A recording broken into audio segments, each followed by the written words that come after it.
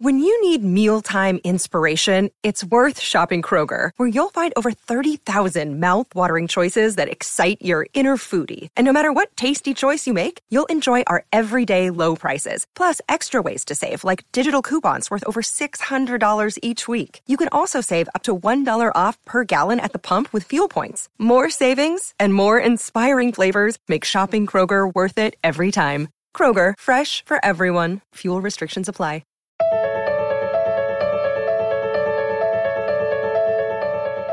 We've all seen the t-shirts. They're everywhere. Life is good. You see it at the airports, at the mall, just walking around, soccer practice, everywhere. You can't escape life is good. For my whole life and many of our entire lives, life is good has been everywhere. And I've always been kind of curious. What's the story behind life is good? What does this mantra, what does this mean? And why have so many people taken hold of this? It's a simple phrase. Life is good. Today, I am so excited because I got the chance to have a conversation with Jon Jacobs, one of the co-founders of Life is Good. And we get to dive into the wonderful story of how Life is Good was created. We got to dive into the story of how Jon's humble childhood led to him creating Life is Good years later with his brother Bert, and how this simple idea spread around the world and ultimately made a huge impact in so many ways. This is Sounds Good with Brandon Harvey. I am Brandon Harvey, and every single week we have conversations with people who are rejecting cynicism and living their lives full of optimism, joy, and ultimately making a difference in the world. And so I'm absolutely honored to be able to share this episode. So without any further ado, let's just jump straight into this. This is my conversation with Jon Jacobs, the co-founder of Life is Good.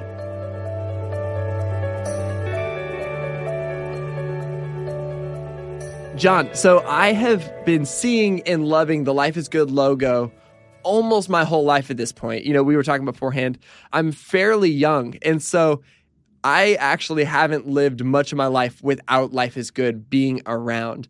And in many ways, up until recently at least, it's been so ubiquitous that I never really questioned where it came from. And so now I'm excited to be talking with you as, you know, one of the founders of Life is Good. So seriously, thank you for being here. I'm thrilled to be on this, and Brandon, thanks for what you're doing. I know it's relatively new, this endeavor for you, but it's the antidote in some ways to what troubles a lot of people. You know, the pounding away of negative news. If people subject themselves to that, it's not feeding the good wolf; it's feeding the bad wolf within themselves. So I'm psyched about what you're creating, and I just hope it grows, and I hope we can help you with that. Thank you. That means so much. And yeah, I mean, you guys have been doing this for a long time. Like, you've been in this world of things of saying, hey, let's fill the world with more optimism. Let's fill the world with more meaningful hope. And so I'm excited to just like spend this hour like learning from you. I think that's a pretty sweet deal that I'm like, hey, Jon, why don't you be on my podcast? And then also I'm going to learn from you because I admire you. Like it's a total win-win on my end. I don't know why you agreed to this, but I am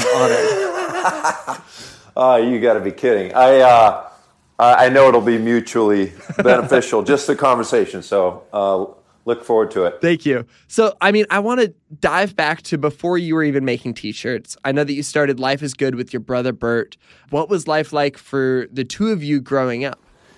We grew up in a small town outside of Boston, lower middle class family in a really nice town. And there was 6 of us, so eight people in a tiny house. And let's see, really tight family, I would say. Chaotic, as you might imagine, and a fair amount of dysfunction, like most families, but pretty tight knit. And I suppose we had to be in that house. But the siblings in particular were really close. Our dad worked in a machine shop. He was a World War II vet who worked in a machine shop and worked with his hands. Avid outdoorsman. Our mom kind of ran the daily circus at home, and it was totally chaotic. But in general, it was pretty cool neighborhood, other kids playing and stuff. But there was definitely some different forces in the house. Like our dad, both parents were in a car accident when Bert and I were in grade school. And it was a near-death car accident. And fortunately, our mother had a seatbelt on, and she just broke her shoulder. She was okay. Our dad wasn't as lucky, and he lost the use of his right arm completely. And that had a major effect on him as a guy who was used to being so handy. He probably worked with his hands a lot working in the machine shop. Oh, absolutely. And even at home, he'd do projects with us when we were really little. But after this happened, we didn't really know what was going on. We were really young, but it really took a toll on him mentally because he already had the stress of trying to feed 8 people on a pretty slim salary. And then this thing didn't allow him to sort of be his best self or do what he thought he was, really good at.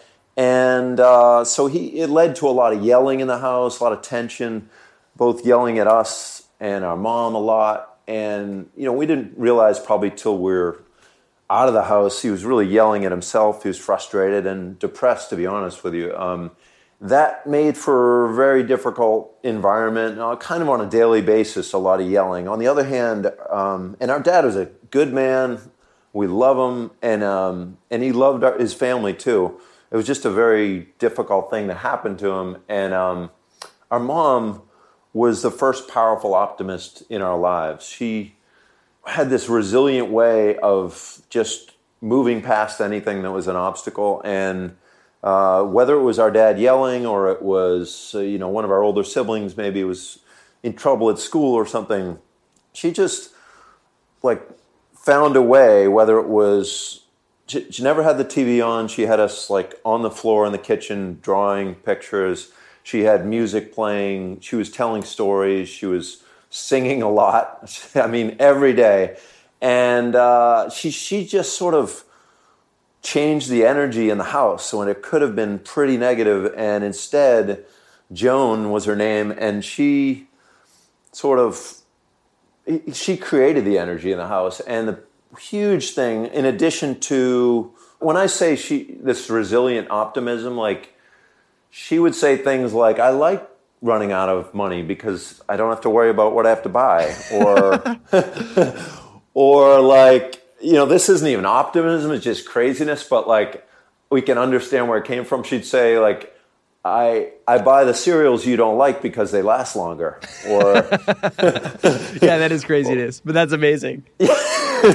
Well, one of our favorites is a much longer story, but basically it ends with her insisting that a pie she just made was an apple pie. And we're like, the friend that was over that had cut the pie was like, it's blueberry, Mrs. Jacobs. It looks great, thank you. And she's like, no, it's apple. And after 3 times of protesting, we're like, Mom, it's a blueberry pie. And she's like, no, it's apple. I just ran out of apples. So she just sort of kind of decided how she was going to see things around her. And there's wisdom, as weird as that story is, there is wisdom to deciding what you're going to focus on. And I think that's what your newspaper that's starting and your podcast is all about. And it's something we believe in, and we really learned from our mother and then later from our customers how powerful that can be. It doesn't mean you don't acknowledge the bad things. She knew that there was tension in the house and we hadn't figured things out and we were struggling, but she decided she was going to help herself and everyone in that house to focus on the good. And maybe the most powerful thing she did for us was at the dinner table every night, she'd look around at each one of us and say, tell me something good that happened today. As simple as that sounds, it changed the energy in the house where you might have been, complaining about an assignment that was really hard or a teacher or some kid that bugged you at school. Instead, you were going to share one nugget that was funny or positive or absurd. It really built momentum in the conversation. We didn't really know it at the time, but as you get to high school age, you're like, whoa, she did that by asking that question. And we would just pull on something crazy. One of the ones we talk about a lot is our brother, Alan, went to get a haircut. And this was the 70s, so he wanted the long hair. Our dad did not want the long hair. And so he told the barber, just leave my hair long. And then the barber talked to my dad, and Dad said, give him, a buzz cut. So he cut half the hair And my brother looked up and he's like, no, no, no, no. So he ran out of the barbershop. So he had half of a hairdo and a buzz cut, and we called it a Wohawk. But we remember talking about it at the dinner table and just cracking up and making fun of Alan. But it was like silly stuff. Our brother would find stuff at the dump and like a old record that we could play, or Sports Illustrated magazines or something, or like it was just nonsense, or it was something genuinely positive. But either way, it kind of lifted the energy in the house, and that all came from our mother. I'm always thinking about this idea of like, where does optimism come from? Like, why is there a unique kind of person in the world that is an optimist, and then why are there other people? Would you say that it was something you're born with, that it comes from a place of having to deal with, difficulties in life, or from a practice, or maybe all three? I don't know, but I feel like you've got a few examples of a few different things that might have contributed to your sense of optimism, but it's tricky to think about, like, where did it actually, like, what's the source? Yeah, if you had asked me many years ago, I would just say our mom, Joan, she's like the hero of our childhood. I've heard statistics that it's something like 40% genetic, according to however they measure these things. 40% genetic, 30% circumstances, and 30% choice.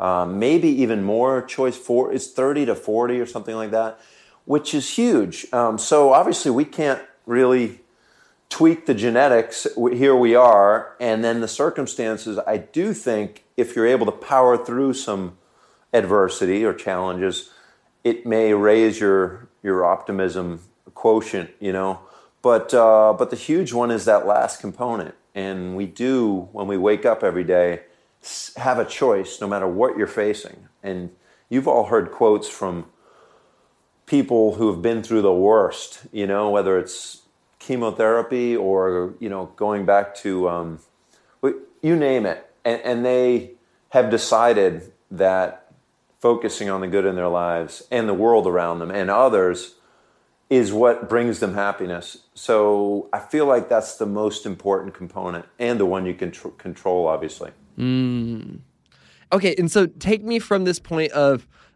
maybe turning into a bit of an optimist, of like, despite difficult circumstances, being in this environment, and then deciding, hey, I'm gonna like sell T-shirts that say "Life is good." What's the in between in that scenario? Like, what led up to what I know today as "Life is good"? Yeah, so my brother Bert and I both loved to draw when we were kids and tell stories. And when we were finishing up college, we were looking for ways to combine business and art. We saw T-shirts as an accessible way to do that. So we printed up some T-shirts and we just filled some duffel bags, and we got out on the street in Boston, wherever there was some foot traffic, tourist areas or places where there was commuter traffic by foot. And we would just hawk the shirts in the street. And it was fun. It was like a little scary at first, like nobody knows us, and we just got this permit, but we don't know what areas it's relevant to. Let's just try here. And so we walk up down the street and ask people to buy the shirts, and we didn't have much luck, but once in a while you sell a shirt, you have an exciting conversation, somebody says something nice about your artwork, and that gives you enough fuel to keep going. And after about a year of doing that, we actually bought a used van with the help of our brother Ed, and we dubbed it the Enterprise because we told each other we're going to boldly go where no T-shirt guys had ever gone before. And we ripped out the back seats in the van. We looked at a map. We went to the local library, looked at a map of all the colleges on the East Coast, and we decided we would just pack the van with as many T-shirts as we could, and then we would travel around to these dorms, selling door-to-door in the dorms, knocking on every door we could on that campus before we left for the next campus. And we would just sleep on top of the T-shirts in the back of the van. That's amazing. And we'd do like 8-week road trips up and down the East Coast, down as low as Virginia, up to Maine. Small or large, any school was, fair game, and we learned a lot. In the next 5 years, that was pretty much our life, sleeping in the van and visiting colleges. And your thought process was basically like, who's got a lot of money? College students. Let's go sell t-shirts to college students. That sounds terribly flawed. Yeah. And maybe you hit on part of the reason why we were wildly unsuccessful financially for these 5 years. It's funny. I went to a state school, and there was a difference there between, I love the shirt, man, but I got like $5 left. And then certain schools, the kids, maybe it's mom or dad's checking account, but maybe they can afford to buy, 3 shirts for some friends or their sisters or something. But regardless, it was a lot of fun to this lifestyle because we were fresh out of college, and mentally, I think we're still in college at this point, but back then, we definitely felt like it was still our vibe and our place. So we had a blast, and we'd throw the Frisbee around during the day, and then we'd try to plot where we want to set up a card table or which dorms to hit next or what nights to go to which school. Let's hit this prime school on a Wednesday night because Friday everyone's out. Monday everyone's kind of bummed out or too focused on work. Let's do these prime nights, Tuesday and Wednesday at this school, So we had kept this journal, and literally it had an in and out column with every penny we spent, which was not much. We found ways to get into dining commons. We would, obviously we weren't paying for a hotel or anything. So it was even like a source of pride if we never drank anything but water and occasionally beers on the road. So in terms of those 5 years in the van, I think it's one of those things that's helpful for other people to hear that we were disappointed a lot. And you'd drive 6 hours to like upstate New York or Pennsylvania, and then you wouldn't be allowed in this dorm or you wouldn't sell one shirt after knocking on 600 doors. It was huge that we had a partner in somebody we trusted that was, the funniest guy in our world. I mean, Bert and I grew up in bunk beds, and nobody can make each other laugh like the other brother. And we had hilarious nights, and we had frustrating nights, and we'd fight sometimes like brothers. But basically, we believed in each other, and we were open to this adventure. And when we got in the dorms, no matter what the rejection was in what form, like I don't like the graphic, I don't like the price or the feel of the shirt or whatever, we just write it down. And at first it was really hard to take because it was like, oh man, we're not even going to be able to do this for a few weeks. And then you make a few sales, but you laugh off the rejection. And then the more you hear no, it's like you get a little stronger because you go, all right, why did they say no? All right, take that down. And if 100 people say they didn't like the message or the drawing, you better change that for next time. So it's all about reacting and adjusting. And that's good. And not getting, if you had just gotten totally down about the things that were said that were negative, it could have killed your opportunity to have those positive experiences where people were like, oh, I love this. And it speaks to a sense of resilience, I guess, that you were able to push through, those difficult times, which, it's a smaller difficult time than other difficult times. But I think that the metaphor still stands so true. You're working really hard at something you're passionate about, getting rejection, and then you push through and you find a little bit more success and a little bit more success, and you're learning. I love that. Yeah, you asked earlier about people when they go through adversity. These people have obviously faced much worse adversity than us. I'm thinking of right before we started this run at the dorms in the van, our sister was paralyzed in a ski accident up in Vermont, and she lost all feeling. Slowly, she regained most of her feeling, and to the point where she could walk and ride a bike.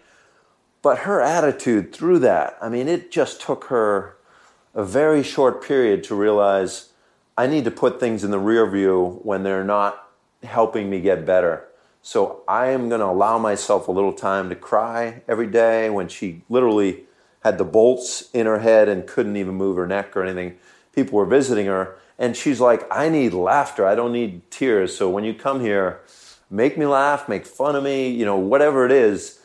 And that was one of those examples. And you meet people along the way that have handled the hardest adversity, and they make that same decision that I'm going to build this into a positive. I'm going to focus on the good because that's what's going to bring me happiness. That's what's going to help people around me. That's what's going to create good energy. So maybe, when you combine the difficulties in our house growing up, balanced by the strength and resilience of our mom, and then people like Alberta, that's our sister, was so brave, and it was such a quick, assessment by her. And to this day, she has the greatest attitude, always brings a smile, good energy to people. So, we were in the dorms, not a big deal that people, even if they're rude, like they might say no thanks, or they may say something worse about the shirt. But you just suck it up and you go back to the van, and it's like, wow, 600 doors and no sales. But it was huge to have a buddy and a brother like with you, laugh it off, talk about some of the funny characters you just met, and just what's next, where are we going next? And the combo of traveling, designing, like creating art, traveling, and meeting people were three things we loved. So regardless of outcome, we felt pretty lucky to be doing something we love to do. So that's what propelled us for those 5 years as we floundered around and tried to find something that clicked with people. And so this whole time, what did these shirts that you were selling say on them? They didn't say life is good yet at this point, right? A lot of them said nothing, actually. Like they were just funky artwork, very musically driven things. We grew up loving the Beatles, The Who, Bob Marley and stuff. So some of them would have more of a Rasta feel. Some of them like hard rock and roll look, but it was mostly just our artwork, which maybe was part of the problem. I mean, we find just short phrases with depth to them really create a super strong bond with people. And that's interesting. So, yeah. And it seems like maybe people just resonated with it more. They're like, oh, that speaks to me. Oh, definitely. And we'd have our little pockets where you're like, oh, University of Vermont loves the funky, crunchy stuff, and University of Hartford, maybe not so much, or maybe, and then these random schools were like magic for some reason, like Susquehanna, or anyway, there was pockets we would find that it was like, these are our people, but in general, we did not sell a big volume of T-shirts, and we could barely call it a business. We were just, floundering around trying to find something that clicked with a lot more people. That's so cool. That's so interesting. And then at what point did the phrase life is good come into play? When was this idea birthed? So one conversation we had a lot on the road, this was before cell phones, was like we just had a lot of time to talk.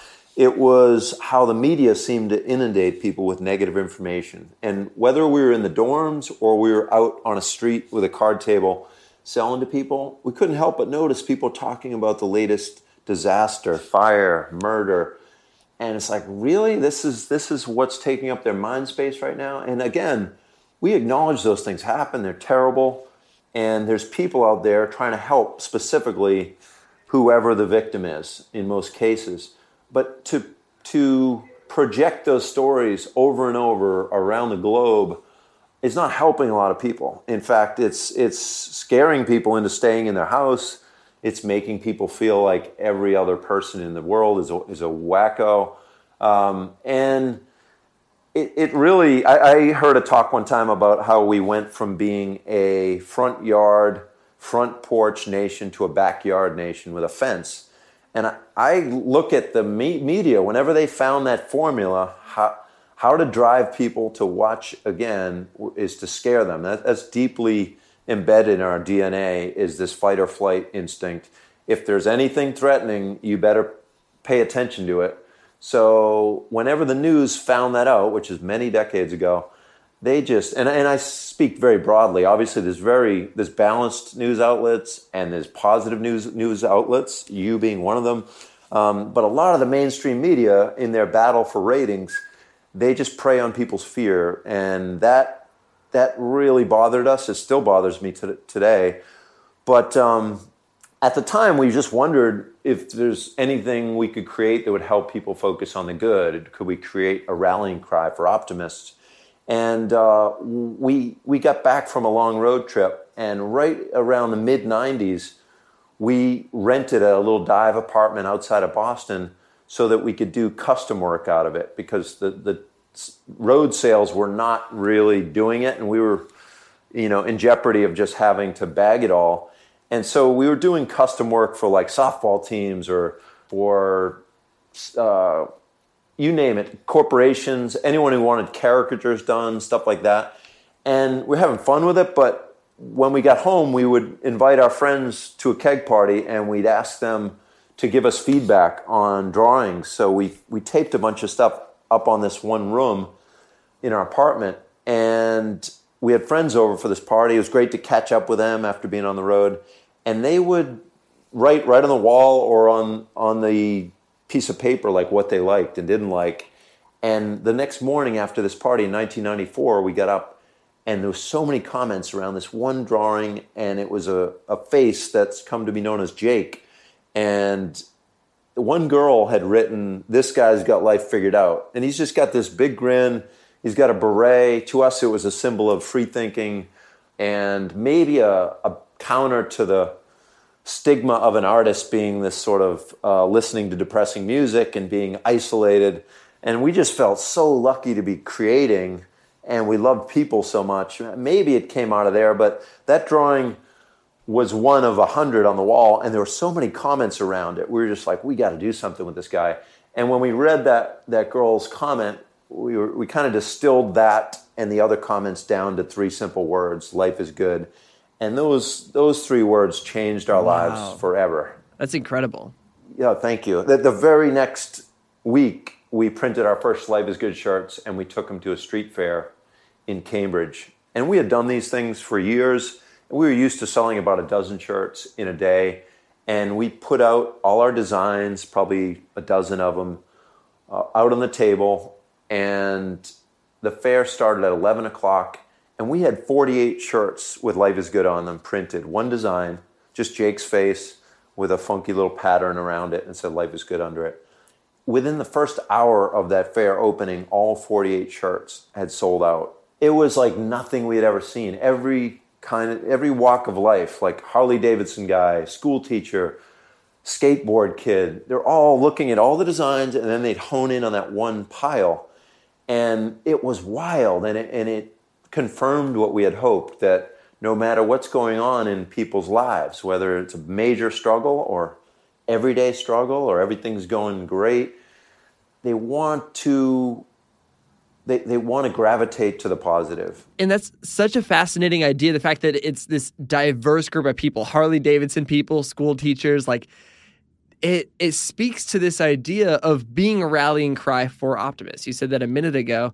It seems like that it really was successful as a rallying cry. And it's so cool to me to think about how this like, I want to say a little subculture, maybe, this subculture of optimists, they transcend all other subcultures. There's a little pocket of optimism inside of the world of Harley Davidson. There's a little pocket of optimism within the teacher world. There's the little pocket of optimism within all these things. That's so cool to think about. And we actually need people on all parts of the spectrum. Like, it doesn't mean everyone's skipping to work and, just like singing through their day.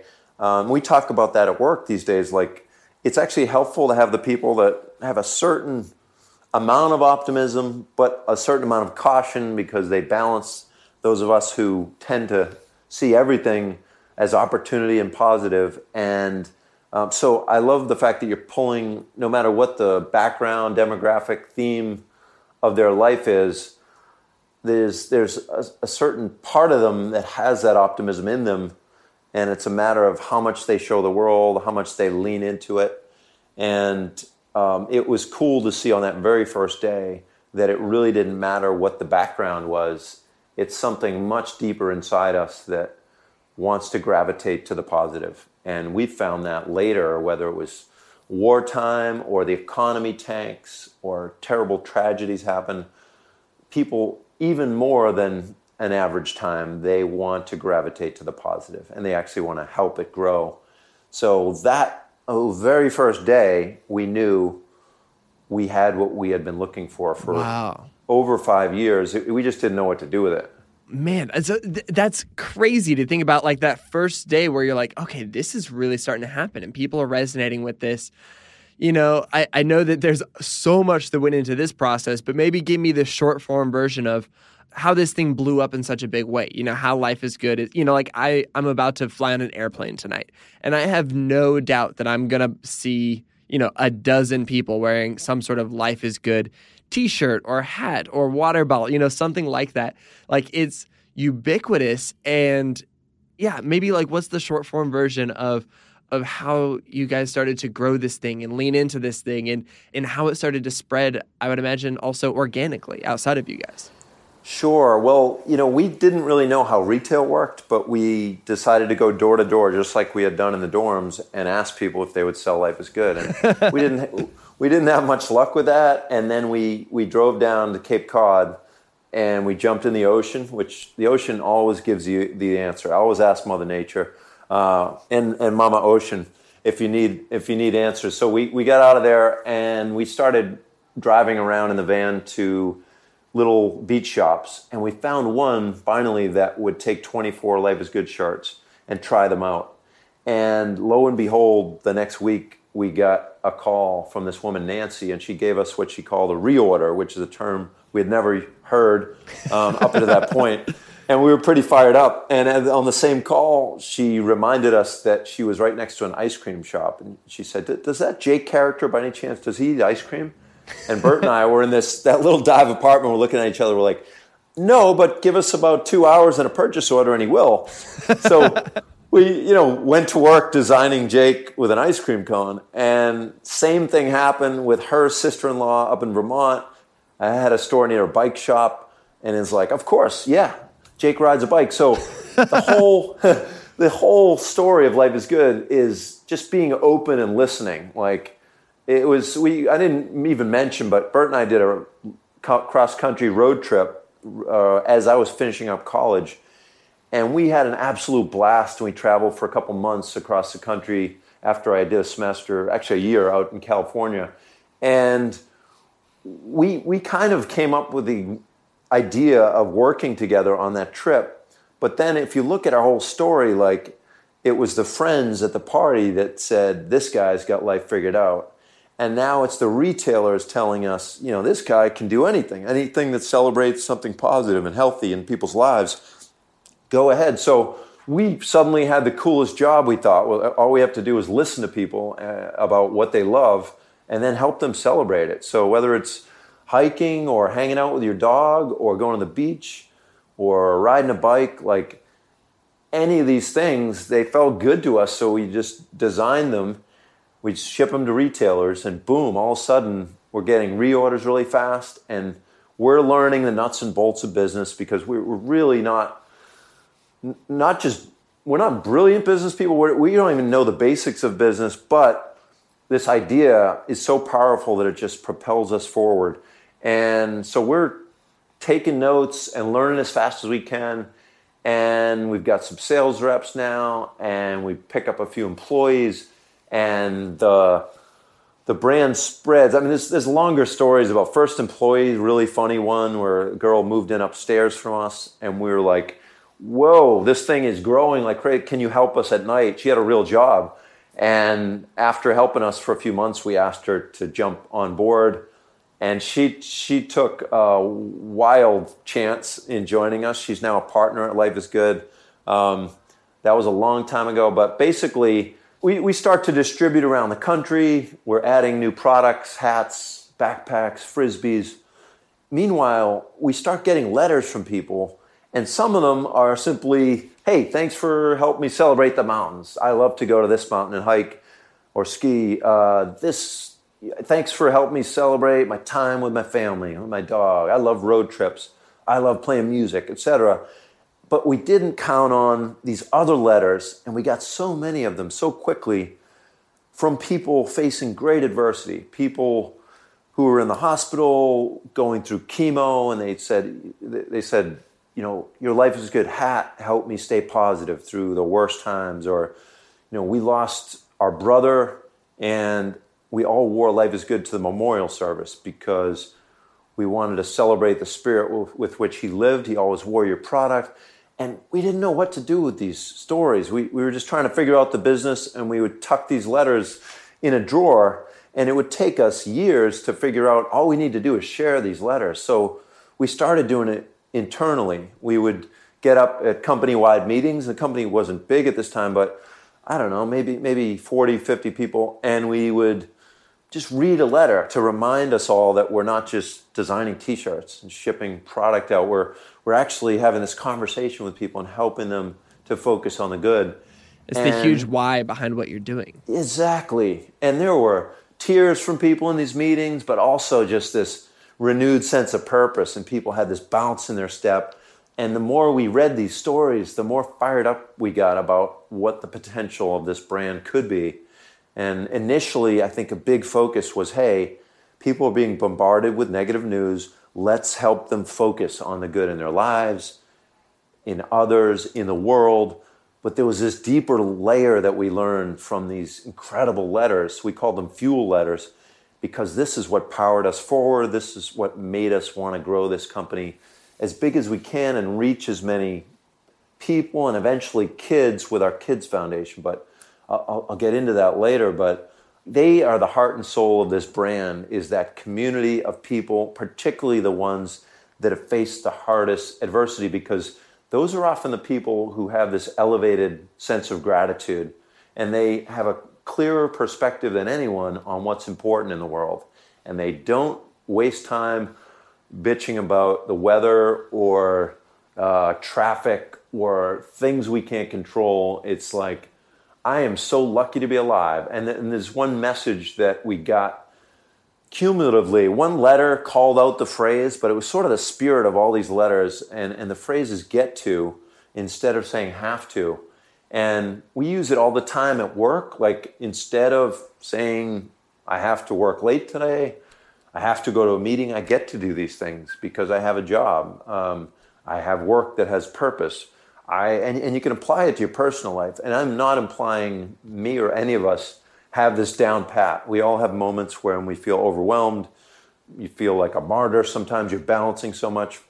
But this thing is such an easy tool to reach for. And instead of saying, I have to go to the grocery store, I get to go to the grocery store because I live in a land of abundance. I get to pay the bills, actually, because I have a roof over my head.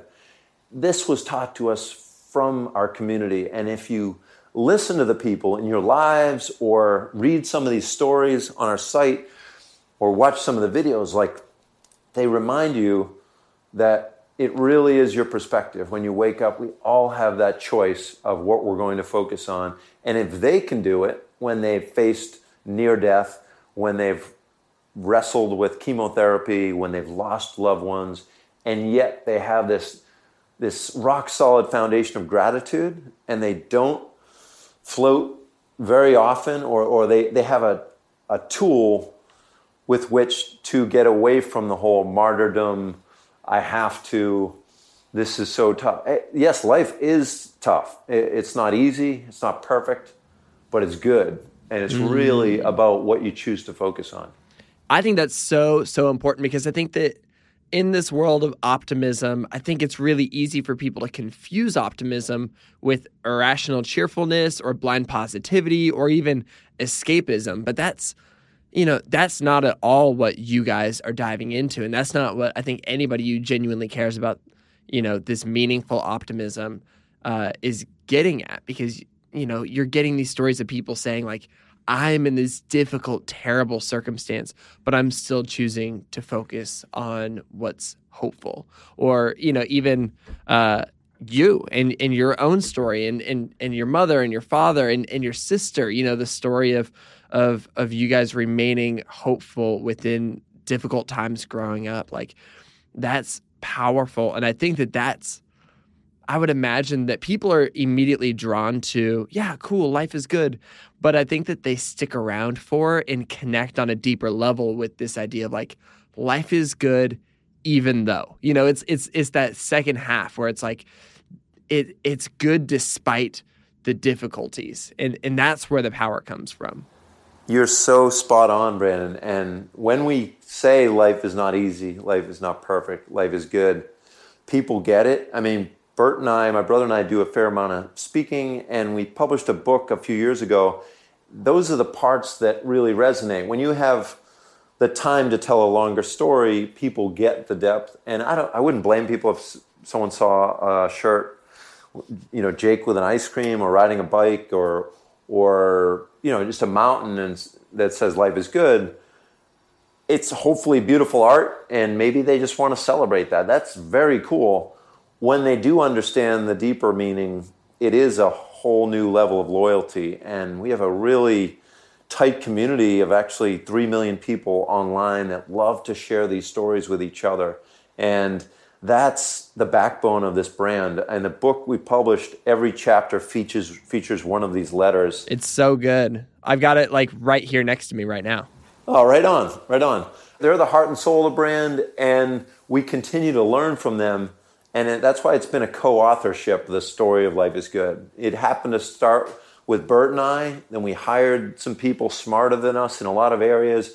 But really, we really did, Brandon. I mean, we that was a great lesson to learn early with Kerry Gross, that partner that I mentioned, who handled a lot of things faster than we could and had strengths that we didn't have. And then later, as the business grows, you realize, okay, I'm not so good at operations or finance or IT, so lean on somebody who's good at it. And that allowed us to grow, and it allows Bert and I to stay more in our wheelhouse of the creative side. And remind me again really quick, what's your title at Life is Good? It's something amazing. It's Chief Creative Optimist. Chief Creative Optimist. That's perfect. That's so good.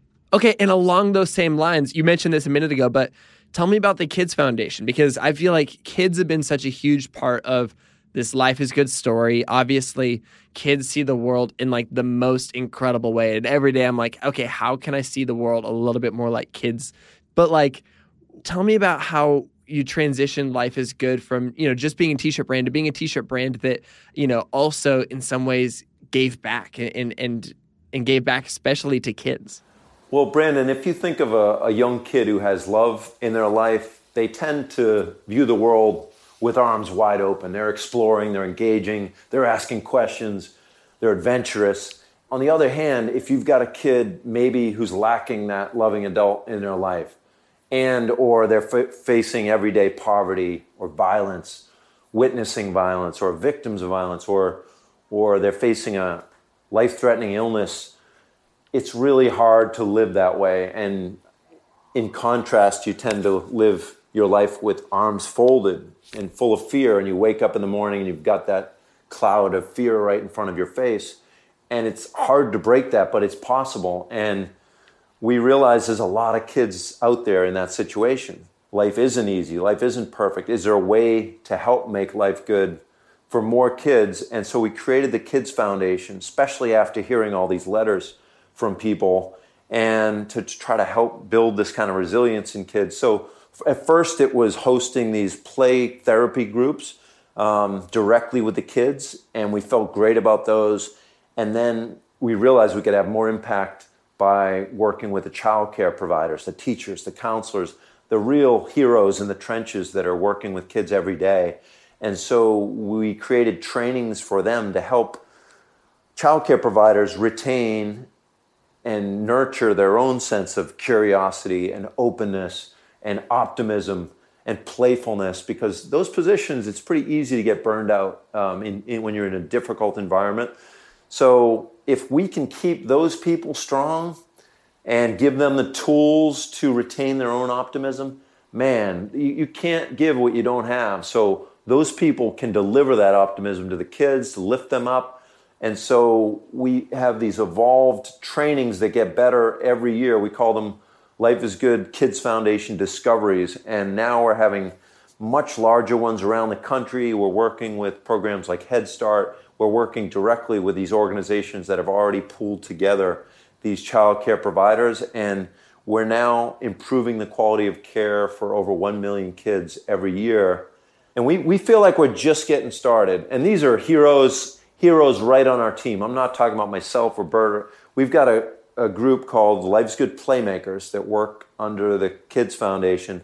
And these are people making life-changing, positive differences in the lives of kids every day. And this is our home team. We're actually integrated nonprofit and for-profit in the same office. And where the for-profit tries to bring awareness and funding to the nonprofit pays us back so well with what they do for us culturally. We just had an internal discovery on Friday where our leaders get together and make sure that we're living and being the brand ourselves, and how we can help each other to be more playful at work, to have more fun. And believe it or not, that stuff all makes for a more productive team. You know, it's not this softer, fuzzy side. It's like, no, if you got a bounce in your step, if you're having laughs, if you're actually moving your body, all this stuff helps you become more productive and you quite simply happier. So we're trying to bring that to a lot of kids who have a difficult life at a critical young age, and we're really proud of the work that the Kids Foundation is doing. And again, we feel like we're just getting started. Man, along those lines of this idea of being, you know, in the trenches, working in a world where, you know, it's difficult to see kids having a hard time, and you guys are saying, hey, let's do something about it. What are some other ways that's happened over the last, you know, who knows how many years of you guys existing? You know, what are the times where you've felt like instead of just like being high in the sky with optimism, you were more so down in the trenches, maybe a little bit overwhelmed by the difficulty going on, but you had to choose to like push through. What does that kind of look like? Well, I will first acknowledge this is sort of one of those times because there's so much strain in our country right now, and the world, but particularly in the U.S. in the last year. It's a huge sense of division. Yeah, but I wanted to go back because I think of some of the key parts that taught us that optimism is most powerful in the darkest times. I would say when 9/11 happened, it was a big learning for us because your company's called Life is Good, and something like that happens certainly doesn't feel like life is good. We questioned whether it was appropriate to even ship our product out. The whole country was kind of frozen for a week as we digested what happened, tried to figure out what we can do to help. We had a company-wide meeting, and this woman in our warehouse pointed to a big mural of Jake, our character, and she said, what would Jake do in this situation? And this real quiet woman from the warehouse raised her hand, and she said, is there some way we could do a fundraiser for the victims and their families? That led to our first kind of large scale. We had done a lot of like basketball tournaments for the Kids Foundation early, things like that on a small scale, but this was like nationwide. Every time we ship this shirt, all the proceeds from it will go to help the victims. It really stunned us how much people rallied around this. It was just a simplified flag graphic that said life is good under it. And we let our retailers know and customers that all the proceeds would benefit the victims. Within the course of like 6 weeks, we raised $207,000 from that one shirt. And it not only externally were we helping the victims, internally, I mean, we were all feeling, depleted by what happened. All of a sudden, the warehouse was filled with blank shirts. We were whipping through these big orders, and we knew we were part of the solution. There's no solution, but there's like part of the healing. And that was a big boost to our team and a big learning for us too. Like, no matter what happens, isn't there a way to be one of the helpers, one of the people that is making it better? So we took that lesson, and that was part of the reason for creating the Kids Foundation. Now, 10% of the profits from anything we do go to our Kids Foundation. That means if you work in the company and you design graphics or you pack boxes, no matter what you do, you're helping kids in need. And we love simplicity, and that really helped us simplify things. It really doesn't matter what task you're doing today. You're helping kids in need. And likewise, for customers, if you're doing business with Life is Good, you're helping kids in need. And we love the simplicity of that. And then another key moment for us was more recently, 2013. We're right here in Boston, and the marathon bombing happens. And our offices were 2 blocks from the finish line. And we had lots of employees out there at the finish line. And one of our teammates was severely injured, shrapnel, head to toe, went to the hospital. They couldn't assure us that he would live through the night, and we couldn't visit because we're not family. So we waited, and the next day we went to visit. The first thing he says, his name's John, is, "I'm grateful," to us. And he did not look good, in very rough shape. But he said that because he said he saw people around him that were worse off or didn't make it, and he knew most of his wounds would heal. He's a hero to us. And then if you look at what happened in the aftermath of that horrible act, the news media, the mainstream news media, could not get enough of showing the actual bombing and telling you about the bombers over and over if you chose to watch it or read it. Now, if you lived in the city and you were close to it, what you witnessed was a very different story. You witnessed EMTs running in to help the victims right on the spot, risking their lives. You saw runners running an extra mile to donate blood. You saw people giving their cell phones, opening their homes to strangers. You heard about doctors working 50-hour shifts of surgery to help the victims. 50 hours, that's not even an exaggeration. I heard these real stories. And you realize that in response to a terrible act of hatred or confusion, whatever it was, you had hundreds and then thousands of acts of love just pouring in from the Boston community, then New England, then around the country, then around the world. People are sending funding help and supplies, and absolutely incredible. So only a few days after the bombing, we started getting emails from people saying, "You got to do a fundraising shirt." And we were, at the moment, just focused on making sure our team was okay. We had counselors coming in, speaking to them, and we put it off for a few days. But by the time we took a fresh look, maybe 4 days after it, there were so many posts on our Facebook and emails. It was like, of course we need to do this. So we designed a simple shirt that said Boston on the front with a little heart and one of the O's, and then "Nothing is stronger than love" on the back. That's all it said. And we posted that on our site, and we told people 100% of the proceeds will go to the One Fund to help the victims and their families. And that one shirt, in the next 4 or 5 weeks, sold more than any shirt we'd ever made by far. And we raised over $500,000 in a super short period for the One Fund. And once again, it was like, yeah, we were proud of the city because it's a tough, old, gritty city, and Boston Strong was a very prevalent message, which is a good one. But we were looking for a different message, and we landed on that "Nothing is stronger than love" to speak to something bigger that was happening that we wanted to acknowledge. And sure enough, people really took to that message, and they supported it. And more importantly, they chose to focus not on the hate, but instead on the love. And that's why we were so proud of humanity in the aftermath of the bombing. That's really powerful. And it reminds me of this idea of, I've been thinking about this a lot, where I think that the solution to feeling overwhelmed by the negative news and the solution to feeling overwhelmed by the difficult things happening in the world isn't to ignore it and isn't even to put a positive spin on it, but to be a part of the solution, to be a part of fighting back against the negative things happening in the world.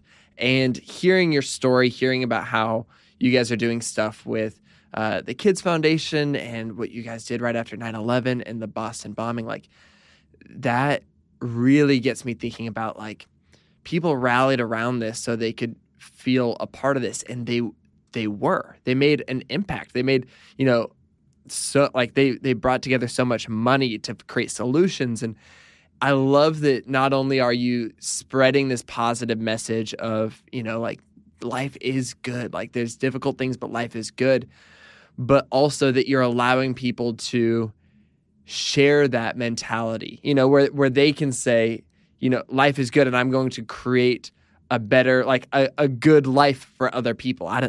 I'm processing through this right now as you're speaking, and it's beautiful. No, and I love it. You're so right on, Brandon. And when I think of that experience of brainstorming the message for the shirt in a small group, but then all the teammates on our team that figure out how to execute it, and then the people in the warehouse figuring out the quickest way to ship it, and then the retailers realizing by taking this shirt and devoting some of their valuable space to it, they're being part of the solution, part of the healing.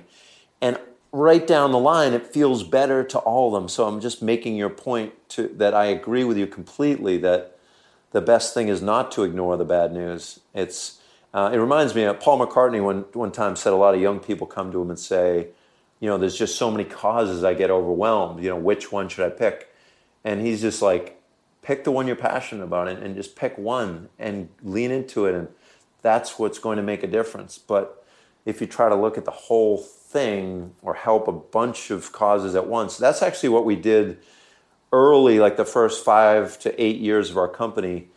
It was just so random. Any friend who had some nonprofit, or our head was spinning, but we're like, yeah, we'll donate shirts here, we'll write a little check here, or we'll show up for this event. And it was all well-intentioned, but it was not efficient at all. And I doubt we had, real broad impact with that stuff, where once we honed in and said, okay, making life good for kids facing poverty, violence, and illness, and what do we think is the most progressive, innovative way to do that? Let's focus on kids 3 to 6 and people that are facing these challenges. And before that, there's so many good causes out there that it's natural to try to want to support anything you hear about. But the more we focus, the more impact I believe we're having. And your bigger point is well taken and spot on. I think that for your own happiness and for the betterment of the world, getting involved with the healing or the solution is the ticket. This conversation has seriously been so good. And I wanted to wrap up by definitely mentioning this new thing that you guys are working on called the Faces of Life is Good. And it's just this celebration of people who represent life is good and this mentality of optimism. And we've talked about all these people in this episode who totally, they are the faces of life is good. I think about your mother. I think about your sister. I think about the people who have written you guys letters, that are in your book.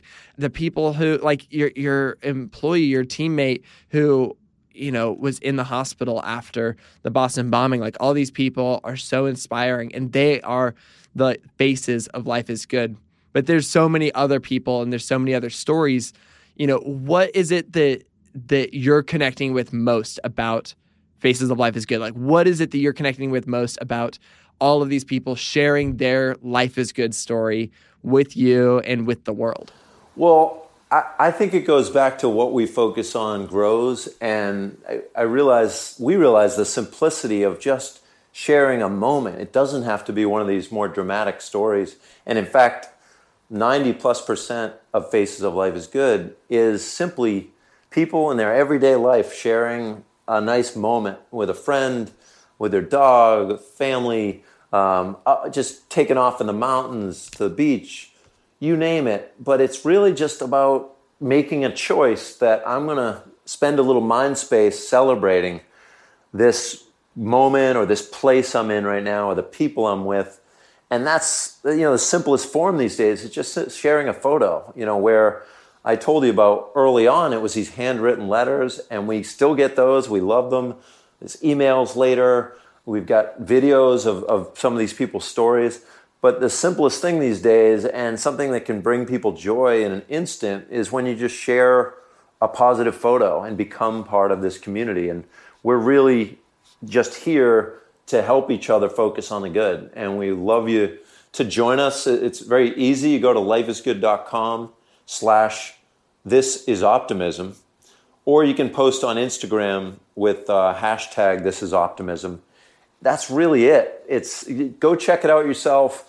It's we do have some bigger names that have chosen. Allie Raisman, we teamed up with some girl empowerment shirts. She's a multi-gold medal winner, gymnastics in the Olympics. She is the real deal, super deep values, trying to help girls with their strength, independence, and just phenomenal. I love what we did with her. Or Malcolm Mitchell, one of the Patriots, has an amazing personal story that he shares about really not having the reading skills he needed, but deciding himself he needed to improve them. His story's great. Yeah, but again, mostly it's just it's almost like those early letters that we got. They would just light us up internally because we know our own team so well, and then to have people from around the world like sharing their moments, their faces, it's a huge pick-me-up for our team, and it feels like for the rest of the community as well. So please, we encourage you to share whatever makes your life good, whatever you want to celebrate, whatever you're grateful for, and post it on Faces of Life is Good, and be part of this community. Brandon's part of this community, not because his photo is there, which it is, and it's beautiful, but because of what he's doing for the world, choosing to focus on the good and help others to do that too. And you can be part of that, and I hope you choose to. But Brandon, I just want to thank you for having me and Life is Good on your show. Man, I'm seriously so honored. It's incredible. Like I wish we could just keep on talking forever. And I'm going to try to, because I've got one more question I'd love to ask. And this is kind of the core of maybe some of what we've talked about today, and definitely something that I've been thinking about this whole conversation. And, we talked about the different ways that someone becomes an optimist, and how Life is Good is almost trying to be a rallying cry for optimists, but also trying to recruit more people to be optimistic. And one of the biggest ways, optimism comes into play is through choice, by choosing to be optimistic even when things are difficult. For somebody who is facing a difficult time right now and is having a hard time, choosing to be optimistic, to choose to focus on the good, what kind of advice and what kind of comfort would you give them? Yeah, well, I do think of our sister Roberta as one of many examples of really brave people who talked about putting things in the rear view. It doesn't mean it erases things. It doesn't mean you don't acknowledge the negative things, but what are you going to choose to focus your energy on today? And what are you going to talk about to someone you love, someone close to you? Can you spend time with people who are going to help you focus on the good? Can you outwardly say to each other, let's talk about the good things and build on those? That's what our mom did for us in the kitchen, and that's what our customers have done for us as a business, to repeatedly tell us stories about the good. It could be literally a sandwich or a walk you took or one friend that was really meaningful to you. But when you think about those things, what we focus on grows. It's really true. So, and I also want to add that there's so much cynicism and snarkiness in the world, and so many outlets for people who want to talk about what they're against. All these arguing shows and stuff. It's really more important. What are you for? I'm sure there's things that bother you, but where do you want to spend your mind space? Close to that, very close to that, is the choice of what you subject yourself to. Like, do you watch the 6 o'clock news or pick up newspapers, or are you really selective about the source of your information? And that can be personal, people in your life. Are they always bringing you down, or are you going to choose the people that tend to give you things that are positive to talk about? And feed the good wolf inside you. You know that old parable? I mean, there's a good wolf and a bad wolf living in all of us, and which one is going to win? The one you feed. So, find sources that bring you positive. And it doesn't have to be some serious news. That could be comedy. That could be movies you love. But anything that lifts you up and inspires you can do it for you. And remember, life is not perfect. Life isn't easy, but life is good.